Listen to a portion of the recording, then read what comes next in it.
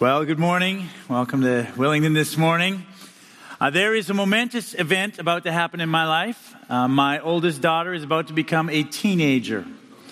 So, I've been trying to get ready for this for a little while now, and we've been offering some classes here at the church, and so I took some of those, and one of our pastoral interns gave me a list of some of the texting shortcuts the young people are using today. And I read this and I thought, this is another language. I mean, I don't recognize all of these or many of these. And so I thought this morning I'd start by giving you a test to see how well you knew these texting shortcuts. So I'm going to give you 5 of them and you could just sort of, see if you can figure them out. But I used to be a teacher and I always tried to give the first question was an easy question, just so you'd feel good and confident and know that you can do it. So I'm just telling you now, if you don't know this first one, this is not going to go well for you. All right? So here's the first one, first texting shortcut, LOL. You know this one, right? Laugh out loud. Ha ha, that was a funny text. Right? That's the first one. Okay, now I'm going to get tougher. Here's the next one, TBH. What does this mean? TBH. To be honest. Yeah.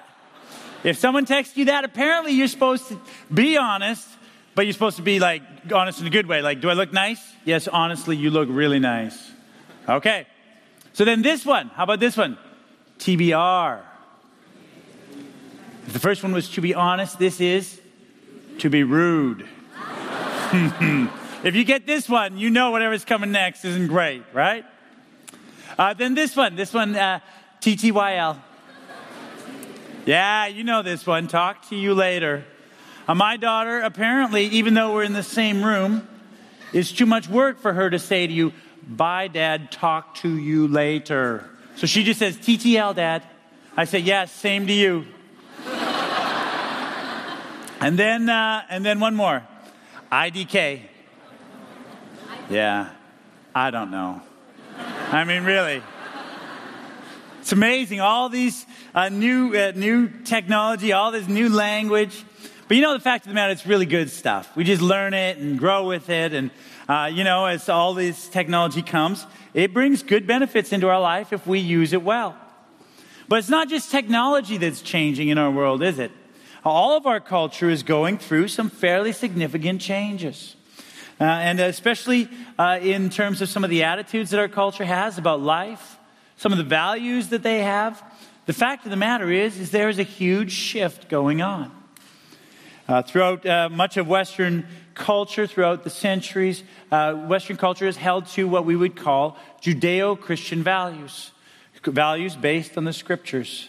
But now in our day, some of those values are shifting away from that, and in some cases, some of our values are actually, of our society, are actually openly opposed to the values that we as followers of Jesus would hold. And in fact, some of these values are being enshrined in the laws of our land. And so that raises for us who are followers of Jesus some real challenges, some real questions. And the question is how will we live in the midst of a culture that is undergoing these kinds of changes? And when these changes come, how should we respond and how shouldn't we respond? And these are very real questions for us, aren't they? Both as individuals and as a church. Well, the story we're going to look at today gives us some very practical wisdom on how to live in light of a changing culture.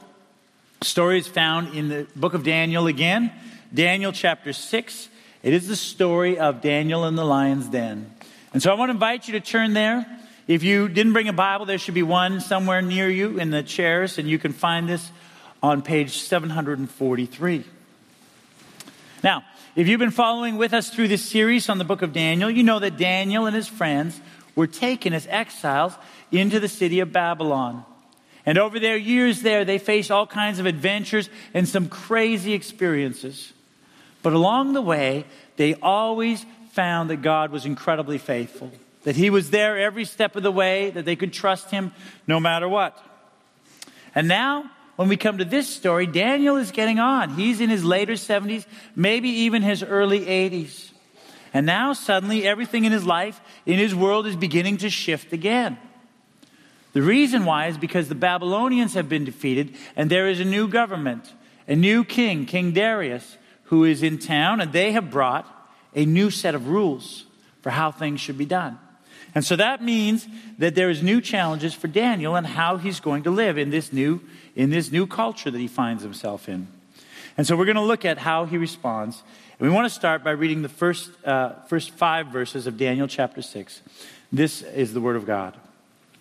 It pleased Darius to set over the kingdom 120 satraps to be throughout the whole kingdom, and over them 3 presidents, of whom Daniel was one, to whom these satraps should give an account, so the king might suffer no loss. Then this Daniel became distinguished above all the other presidents and satraps, because an excellent spirit was in him. And the king planned to set him over the whole kingdom. Then the presidents and the satraps sought to find a ground for complaint against Daniel with regard to the kingdom. But they could find no ground for complaint or any fault, because he was faithful, and no error or fault was found in him. Then these men said, "We shall not find any ground for complaint against this Daniel unless we find it in connection with the law of his God." So as this story starts out, Daniel finds himself in a culture, in a world where everything is shifting. There is a new government. The last government was the Babylonians. Now it's the Medes and the Persians. And he has a new role. In the previous government, he was one of the leading wise men. Now he has a formal position as one of 3 presidents who oversees the satraps. And there's a new king. It was Nebuchadnezzar and Belshazzar. Now it's Darius. And there's a new way that the new king operates. Nebuchadnezzar, Belshazzar, these were classic dictators. They made a law. If they didn't like it, they changed the law. Just like that. Darius, on the other hand, he works under more of a constitutional model in the fact that once he makes a law, he cannot change it. So there's all these changes going on in the government and in the culture of the place. But more than that, there's a whole change in the atmosphere of the place. Suddenly, where Daniel works, there's jealousy among his co-workers.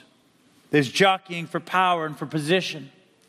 And no doubt there was corruption. There were those who were cutting corners and taking advantage of the king. And there would have been a great deal of office politics there. And in the middle of it all was Daniel. So how does Daniel live in this kind of an atmosphere? How does he conduct himself in the middle of a workplace or in the middle of a culture where the values are not in line with the values that he holds, and where everyone is looking out for themselves at the expense of everyone else? Well, the answer is, we see it here in these opening verses, that he lives with incredible integrity. In verse 3, it tells us that Daniel distinguished himself among all the others because he did not operate like the others. There were others among those leaders who were corrupt and others who were simply lazy. And you know, Daniel could have been both of those if he wanted to. I mean, he could have skimmed money from the taxes that came in because he was at the top of the organization. Just the king was above him, and he could have easily hidden from the king any money that he stole. He could have done that. And he could have been real lazy. I mean, he was a man in his 80s. He'd served for years. And he could have come in late and taken long lunches, hung out by the water cooler all day, called in sick when he wasn't sick. He could have done all those things, but he didn't. Instead, he worked hard. And that's why there's no doubt that these men, when they came looking for something to complain about for him, they found nothing. In verse 4, the NIV describes his character this way: he was trustworthy and neither corrupt nor negligent. In other words, Daniel was utterly honest and completely dependable. He knew the words of the prophet Jeremiah, who had written to the exiles in Babylon and said to them, when you're in Babylon, you seek the welfare of that city. And that's what he did. In fact, he worked hard to seek the welfare of that city. Whatever he did to his best ability. And that's why also in verse 3, it says that in Daniel was an excellent spirit. He did things with excellence. And this is the first lesson that we need to learn from this passage. You know, we who live in a culture with different values than ours, where people are always competing and maybe not doing things well. We who are followers of Jesus should always live and work and serve with a spirit of excellence. We should be utterly honest in everything that we do. In our workplaces, in our business dealings, in our tax returns, in what we declare when we come across the border, in whatever it is. Even when no one else around us is doing it, we must be honest. Because that's who our God is. Our God, when He says something, He means it, and you can count on it. But not only do we need to be honest, we need to be hard workers. Because our God was a hard worker. When He created the earth, for 6 days He worked hard at it. And then on the seventh day He rested. And that's a model for us. We also should be people who work hard, and then on the seventh day, rest. But not only did God work hard, He worked with excellence, right? I mean, when he created the earth for 6 days, every day He stopped and He looked and He said, that was good. That was well done. And it was. I mean, look around you. Look at creation. Look at how He created you and I. God did things well. And we also, when we come to our day, should look and say, I did the best that I could given the gifts that God has given me. This is how Daniel lived. He lived with a spirit of excellence in the midst of this culture he found himself in, and we should do the same. But here's the thing about Daniel. Not only did he live this way, but he was open about the fact that he was a follower of God. It's obvious because in the end, after they dug through all his history and tried to find something against him, and when they could find nothing, they said, but we know this man. It's obvious that if we're going to get him, we can get him on his faith. Same is true for us. If you're going to live for excellence, if you're going to live the way God calls you to live and work the way God calls you to work, then make sure that you identify yourself as a follower of Jesus. Otherwise, you're just a good employee. Otherwise, you're just a great student. And you miss a brilliant opportunity to represent Jesus Christ. And when you do that, when you tell people that you're a follower of Christ, you don't have to be crazy about it. You don't have to wear like a sandwich board. I'm a Christian. Follow me to church. It doesn't have to be anything like that. But people should know in your school, in your workplace, in your community, they should say, that person who is utterly honest and who works so hard, they're one of those followers of Jesus. In the 1980s, in the early 1980s, the Soviet ambassador to Canada was in an interview, and the interviewer wanted to know why the communist government of the Soviet Union was persecuting Christians. Now, the ambassador was not about to admit that his government, the communists of the Soviet Union, were persecuting Christians. So instead, he responded this way. He said, oh no, actually, we really appreciate the Christians in our nation. Because the Christians in our nation always come to work on time. They work hard. They never skip, and they're never drunk. And that was an issue under communism in the former Soviet Union, because it didn't matter whether you came early on time and worked hard, or if you came late, came drunk, and skipped work, you got paid the same amount. But the fact of the matter is that the Christians lived not for the state, but rather to honor their God in the midst of a culture with very different values. And that testimony was so powerful that even the leaders of that communist nation acknowledged the work ethic and the excellent spirit that the Christians had. Now, of course, they persecuted them not because of their work ethic, but because of their faith. And this is the same for Daniel. Because sometimes Christians in our culture feel like they're attacked because they're Christians. But the fact of the matter is, for some, it's not because of their faith. It's because they're just simply mean or lazy or rude. And we who are followers of Jesus should never be mean or lazy or rude. We should always work and live and serve with a spirit of excellence. That's what the Apostle Peter teaches us. In 1 Peter 3, he is writing to Christians who are living in an increasingly hostile environment. And this is what he writes. Who is going to harm you if you are eager to do good? But even if you should suffer for what is right, you are blessed. Keep a clear conscience, so those who speak maliciously against your good behavior in Christ may be ashamed of their slander. It is better, if it is God's will, to suffer for doing good than for doing evil. Now, if you endure ridicule or mockery or persecution in your workplace or school or wherever it is, may it only and ever be because of your faith in Jesus and never because of poor actions. We need to be a people who live with a spirit of excellence. And that's what Daniel does here. He's hardworking and he's faithful. And so these men say, the only way that we can get this guy is going to be on his faith. And so that's what they do. Let's look at verses 6 to 9. Then these presidents and satraps came by agreement to the king and said to him, O King Darius, live forever. All the presidents of the kingdom, the prefects and the satraps, the counselors and the governors are agreed that the king should establish an ordinance and enforce an injunction that whoever makes petition to any god or man for 30 days, except to you, O king, shall be cast into the den of lions. Now, O king, establish the injunction and sign the document so that it cannot be changed according to the law of the Medes and the Persians, which cannot be revoked. Therefore, King Darius signed the document and the injunction. So it's very interesting to see how these men operate. In verse 6, it says, these presidents and satraps came by agreement. Now that phrase, by agreement, in the original language has a number of undertones. And the first, it has this idea of conspiracy. These men got together and they came up with a plan. They really developed for themselves an agenda. You see, their agenda wasn't to do what was best for the nation. Their agenda was to do what was best for them. Because you see, they didn't want to change the way that they were living. And they didn't want to have Daniel benefit from the way he was living.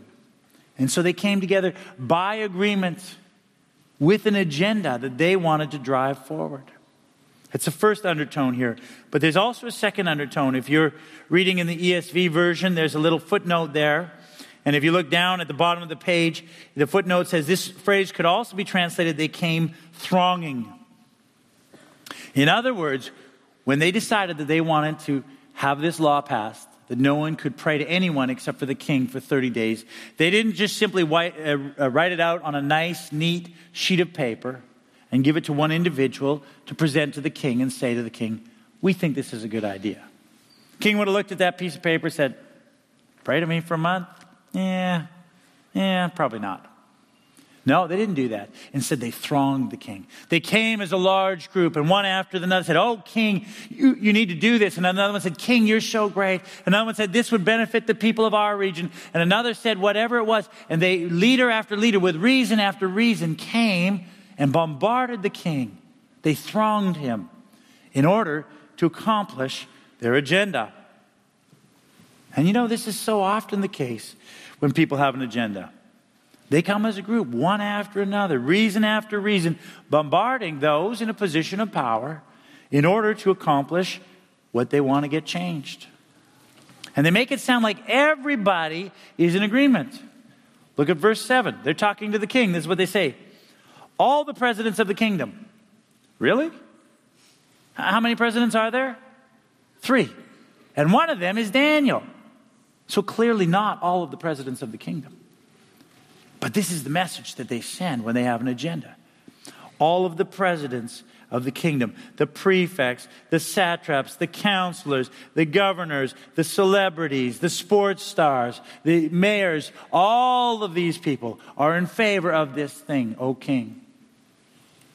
And so often, the message is communicated loudly over and over and over again that everyone wants to see this change. And since these are powerful and famous people, nobody wants to be on the wrong side of what everybody wants.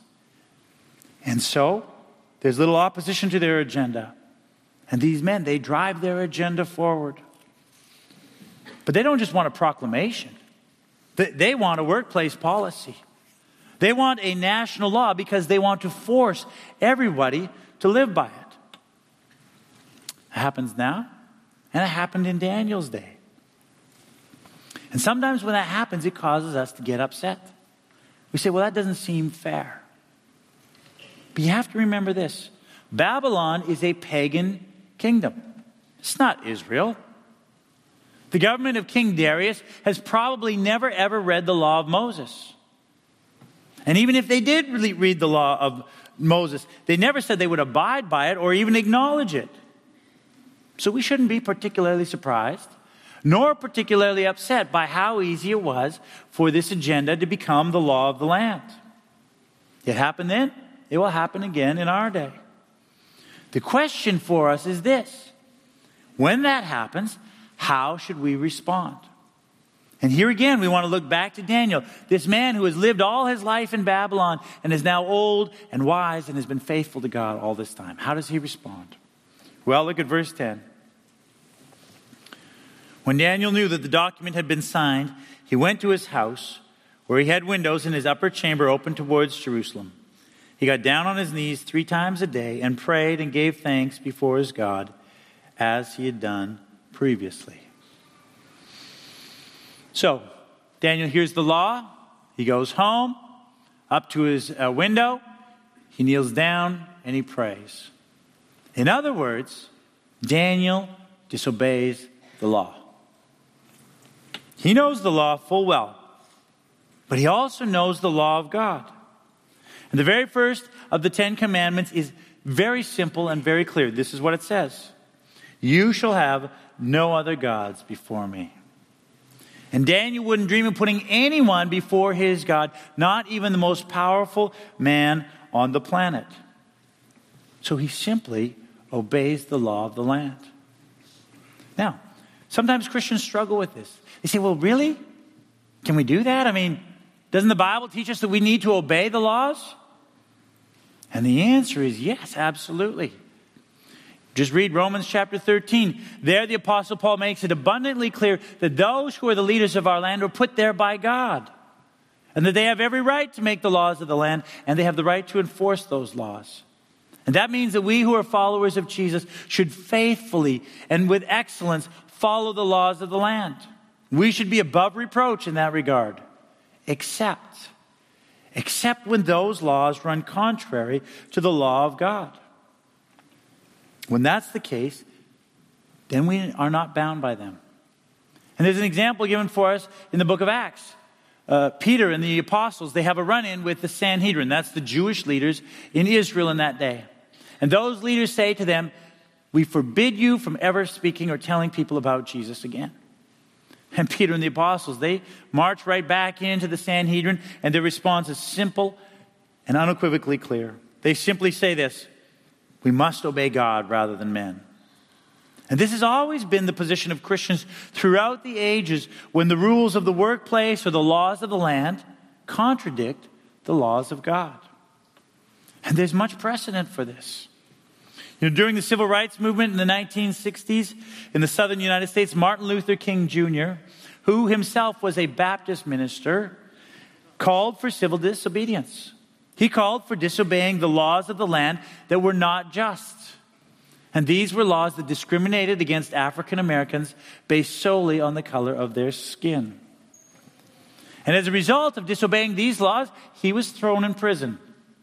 And while he was in prison, a number of pastors, a number of white pastors who loved God, wrote an open letter to Martin Luther King Jr., calling on him to obey the laws of the land.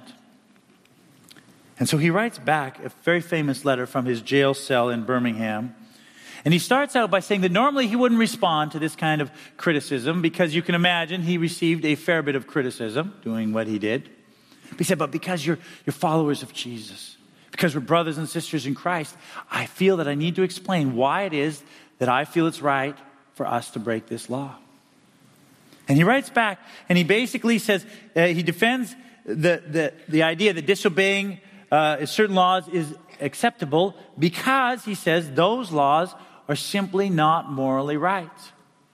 And he draws on the thinking and the understanding of one of the great theologians of the church, Thomas Aquinas, and he writes these very simple words.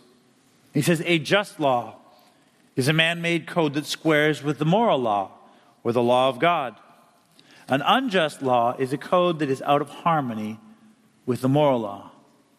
You see, for Martin Luther King, it didn't matter if everyone in the entire United States, In fact, if everyone in the whole world thought that it was right to discriminate against African Americans based on the color of their skin. For Martin Luther King, it didn't matter if every state that he went to had passed multiple laws saying not only that it was good, but that it was right to discriminate against people based on the color of their skin. The only question that mattered was this: is this law in line with the moral law of God? If so, we must obey the law. But if not, then we shouldn't obey it. And that's what Daniel did.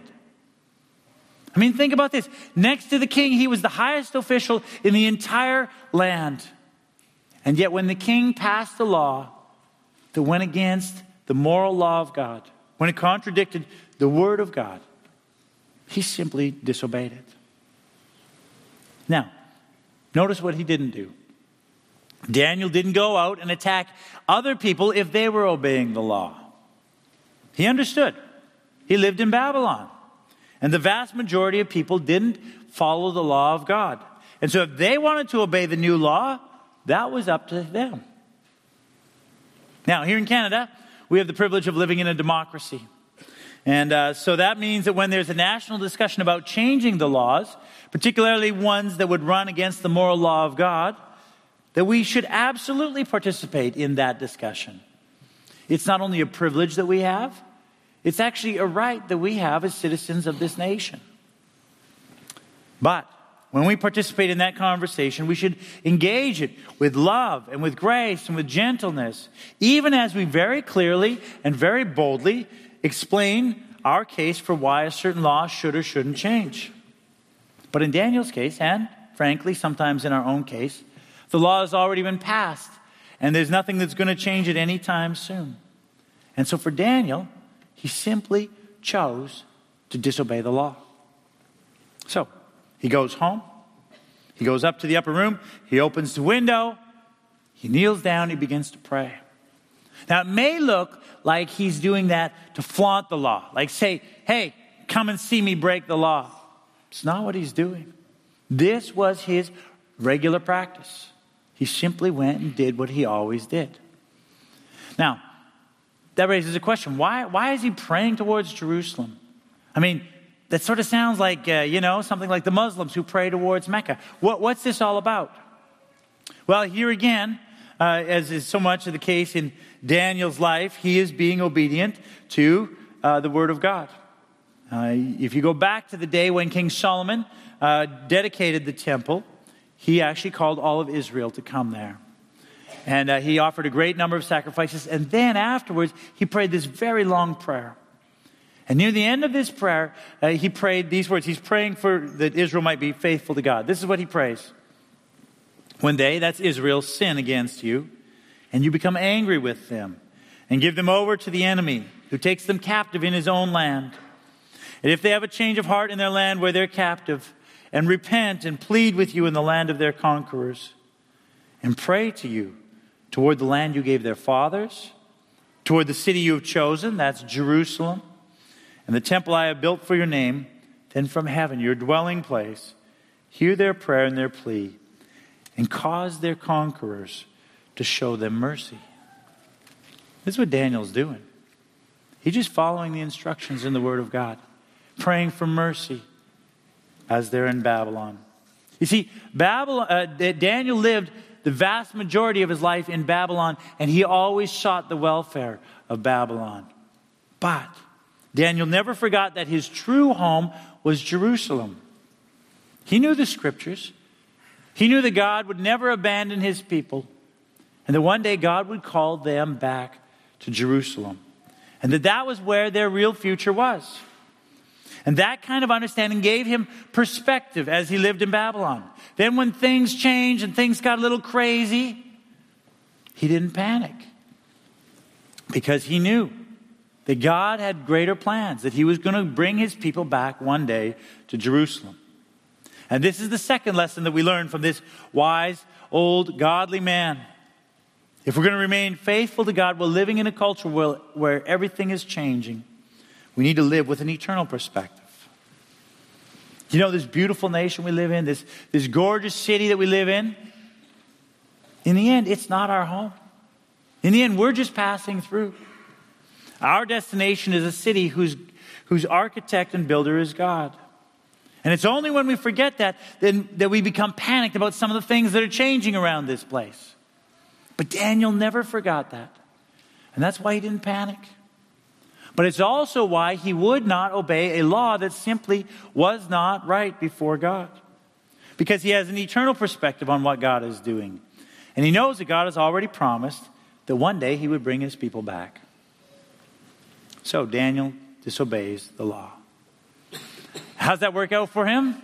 Well, as in any nation, if you disobey the law, you get punishment.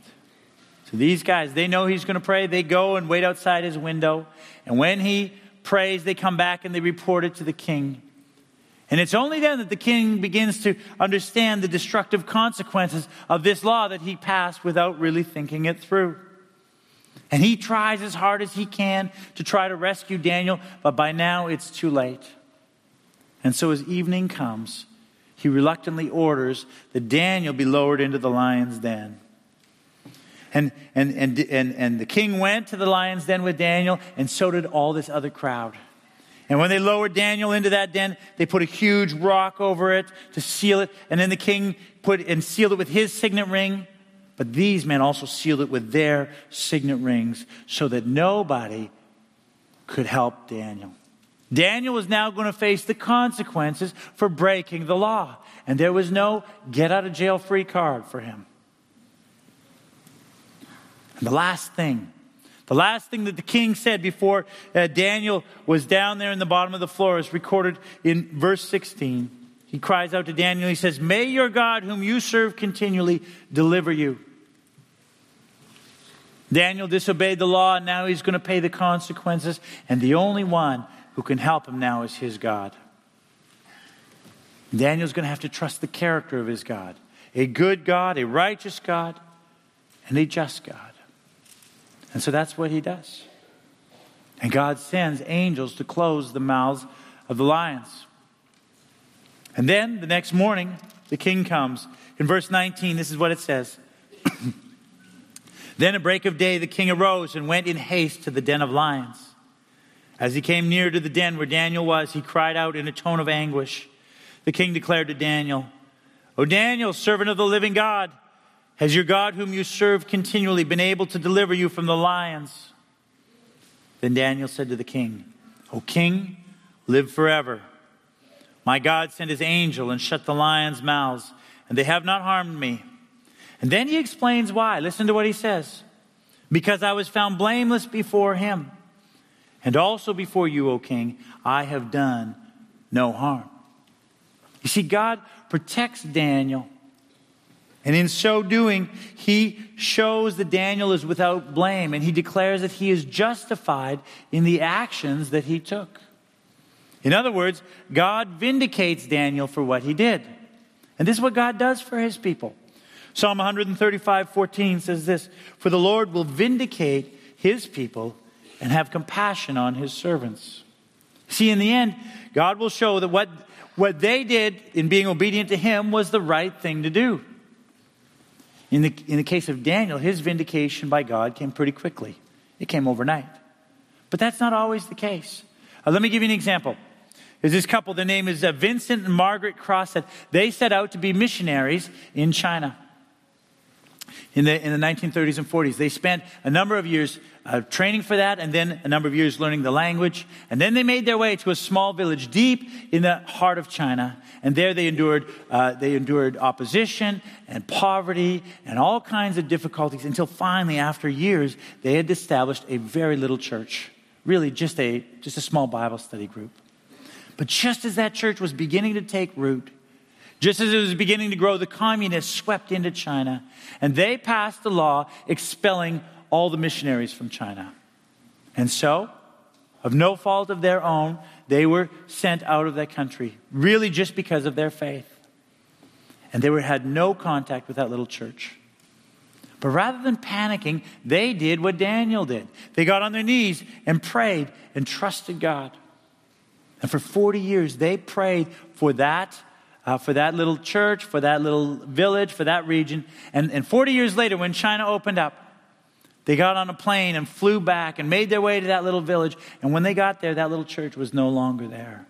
Instead, it had grown to a church of 4,000 people, a large church. And not only that, over the 40 years, they had planted about a dozen other churches, the smallest of those, which was 1,000 people. And while they had spent 40 years away from where they thought God had meant them to be, because of a law that was not just, because of a law that opposed them just because of their faith, God himself had been at work. And God had vindicated them for their faithfulness. If you suffer for being faithful to God, he will vindicate you. Sometimes it'll be overnight. Sometimes it won't be for 40 years. And sometimes it won't be until you stand in his presence. But you can trust that when you live faithfully before God, he will reward you for your faithfulness to him. And this is the third point that we need to learn from this passage. If you want to live faithfully for Jesus in the midst of this culture, it means trusting in the character of God. It means trusting that he, in his time and his way, will vindicate you for being faithful to following him. So, how does it all end? Well, in the end, those who accused him were thrown in the lion's den, and they were devoured by the lions. And God saw that justice was done. And then Darius made a proclamation to all the nations, calling on them to give honor and reverence to the God of Daniel. And then this story, in fact, all of these stories, ends with this very simple sentence, but it's actually very profound. Verse 28, last verse in this chapter. It says, "So this Daniel prospered during the reign of Darius and the reign of Cyrus the Persian." Now, that's an important statement. Two reasons. Number one, it says he prospered in spite of him disobeying the law. God honored him and used him. But secondly, he says not only under the reign of Darius, but also under the reign of Cyrus the Persian. And that's really important because it was under Cyrus, the king of Persia, that God began to return his people from exile. In fact, the opening verses of the book of Ezra pick up where this verse leaves off. This is what it says. "In the first year of the reign of Cyrus, king of Persia, in order to fulfill the word of the Lord spoken by Jeremiah, the Lord moved the heart of Cyrus, king of Persia, to make a proclamation. And that proclamation was that anybody, any Jew, anywhere in the empire could return back to Jerusalem and to begin to rebuild the temple there. It was the beginning of the end of the exile. Now, Daniel would have been too old to go back to Jerusalem, but he would have seen it. He would have known it. In fact, the Bible doesn't say, but it might well have been through Daniel himself and his influence on the king of Persia that this proclamation came. But regardless of how it came about, the fact of the matter is that God did exactly what he said he would do. He heard the prayers of Daniel and the others as they prayed towards Jerusalem. He fulfilled the prophecy that he made through the prophet Jeremiah. He began to gather again the people that he had scattered because it was all part of his plan. See, everything that had happened and that would happen and that is yet to happen is all part of God's plan. It's a plan that he laid out before the foundation of the world, that you and I and millions upon millions upon millions of others might become sons and daughters of the living God through Jesus Christ. And all that Daniel and the exiles endured in Babylon, their lives, the things they did, the things that happened to them, all of it was ultimately part of God's plan. And when we know that, when we understand that, then we can have a deep confidence that no matter what happens, in the end, God's plan will always go forward. In the end, God's will always be done. In the end, God's name will always receive glory. And this is the final lesson that we need to learn from this. If we're going to remain faithful to God in trying times, in a culture that's constantly changing, we must always, always, always remember the sovereignty of God. We must always remember that our lives are in his hands. But not just our lives. The course of nations are in his hands. Not just the nations, but the leaders of those nations are in his hands. And all of it somehow, in God's perfect wisdom, is working out so that in the end, His plans will be accomplished. And when we remember that, and when we live in light of that, then we can remain faithful to Him no matter what comes our way. Would you stand with me for closing prayer?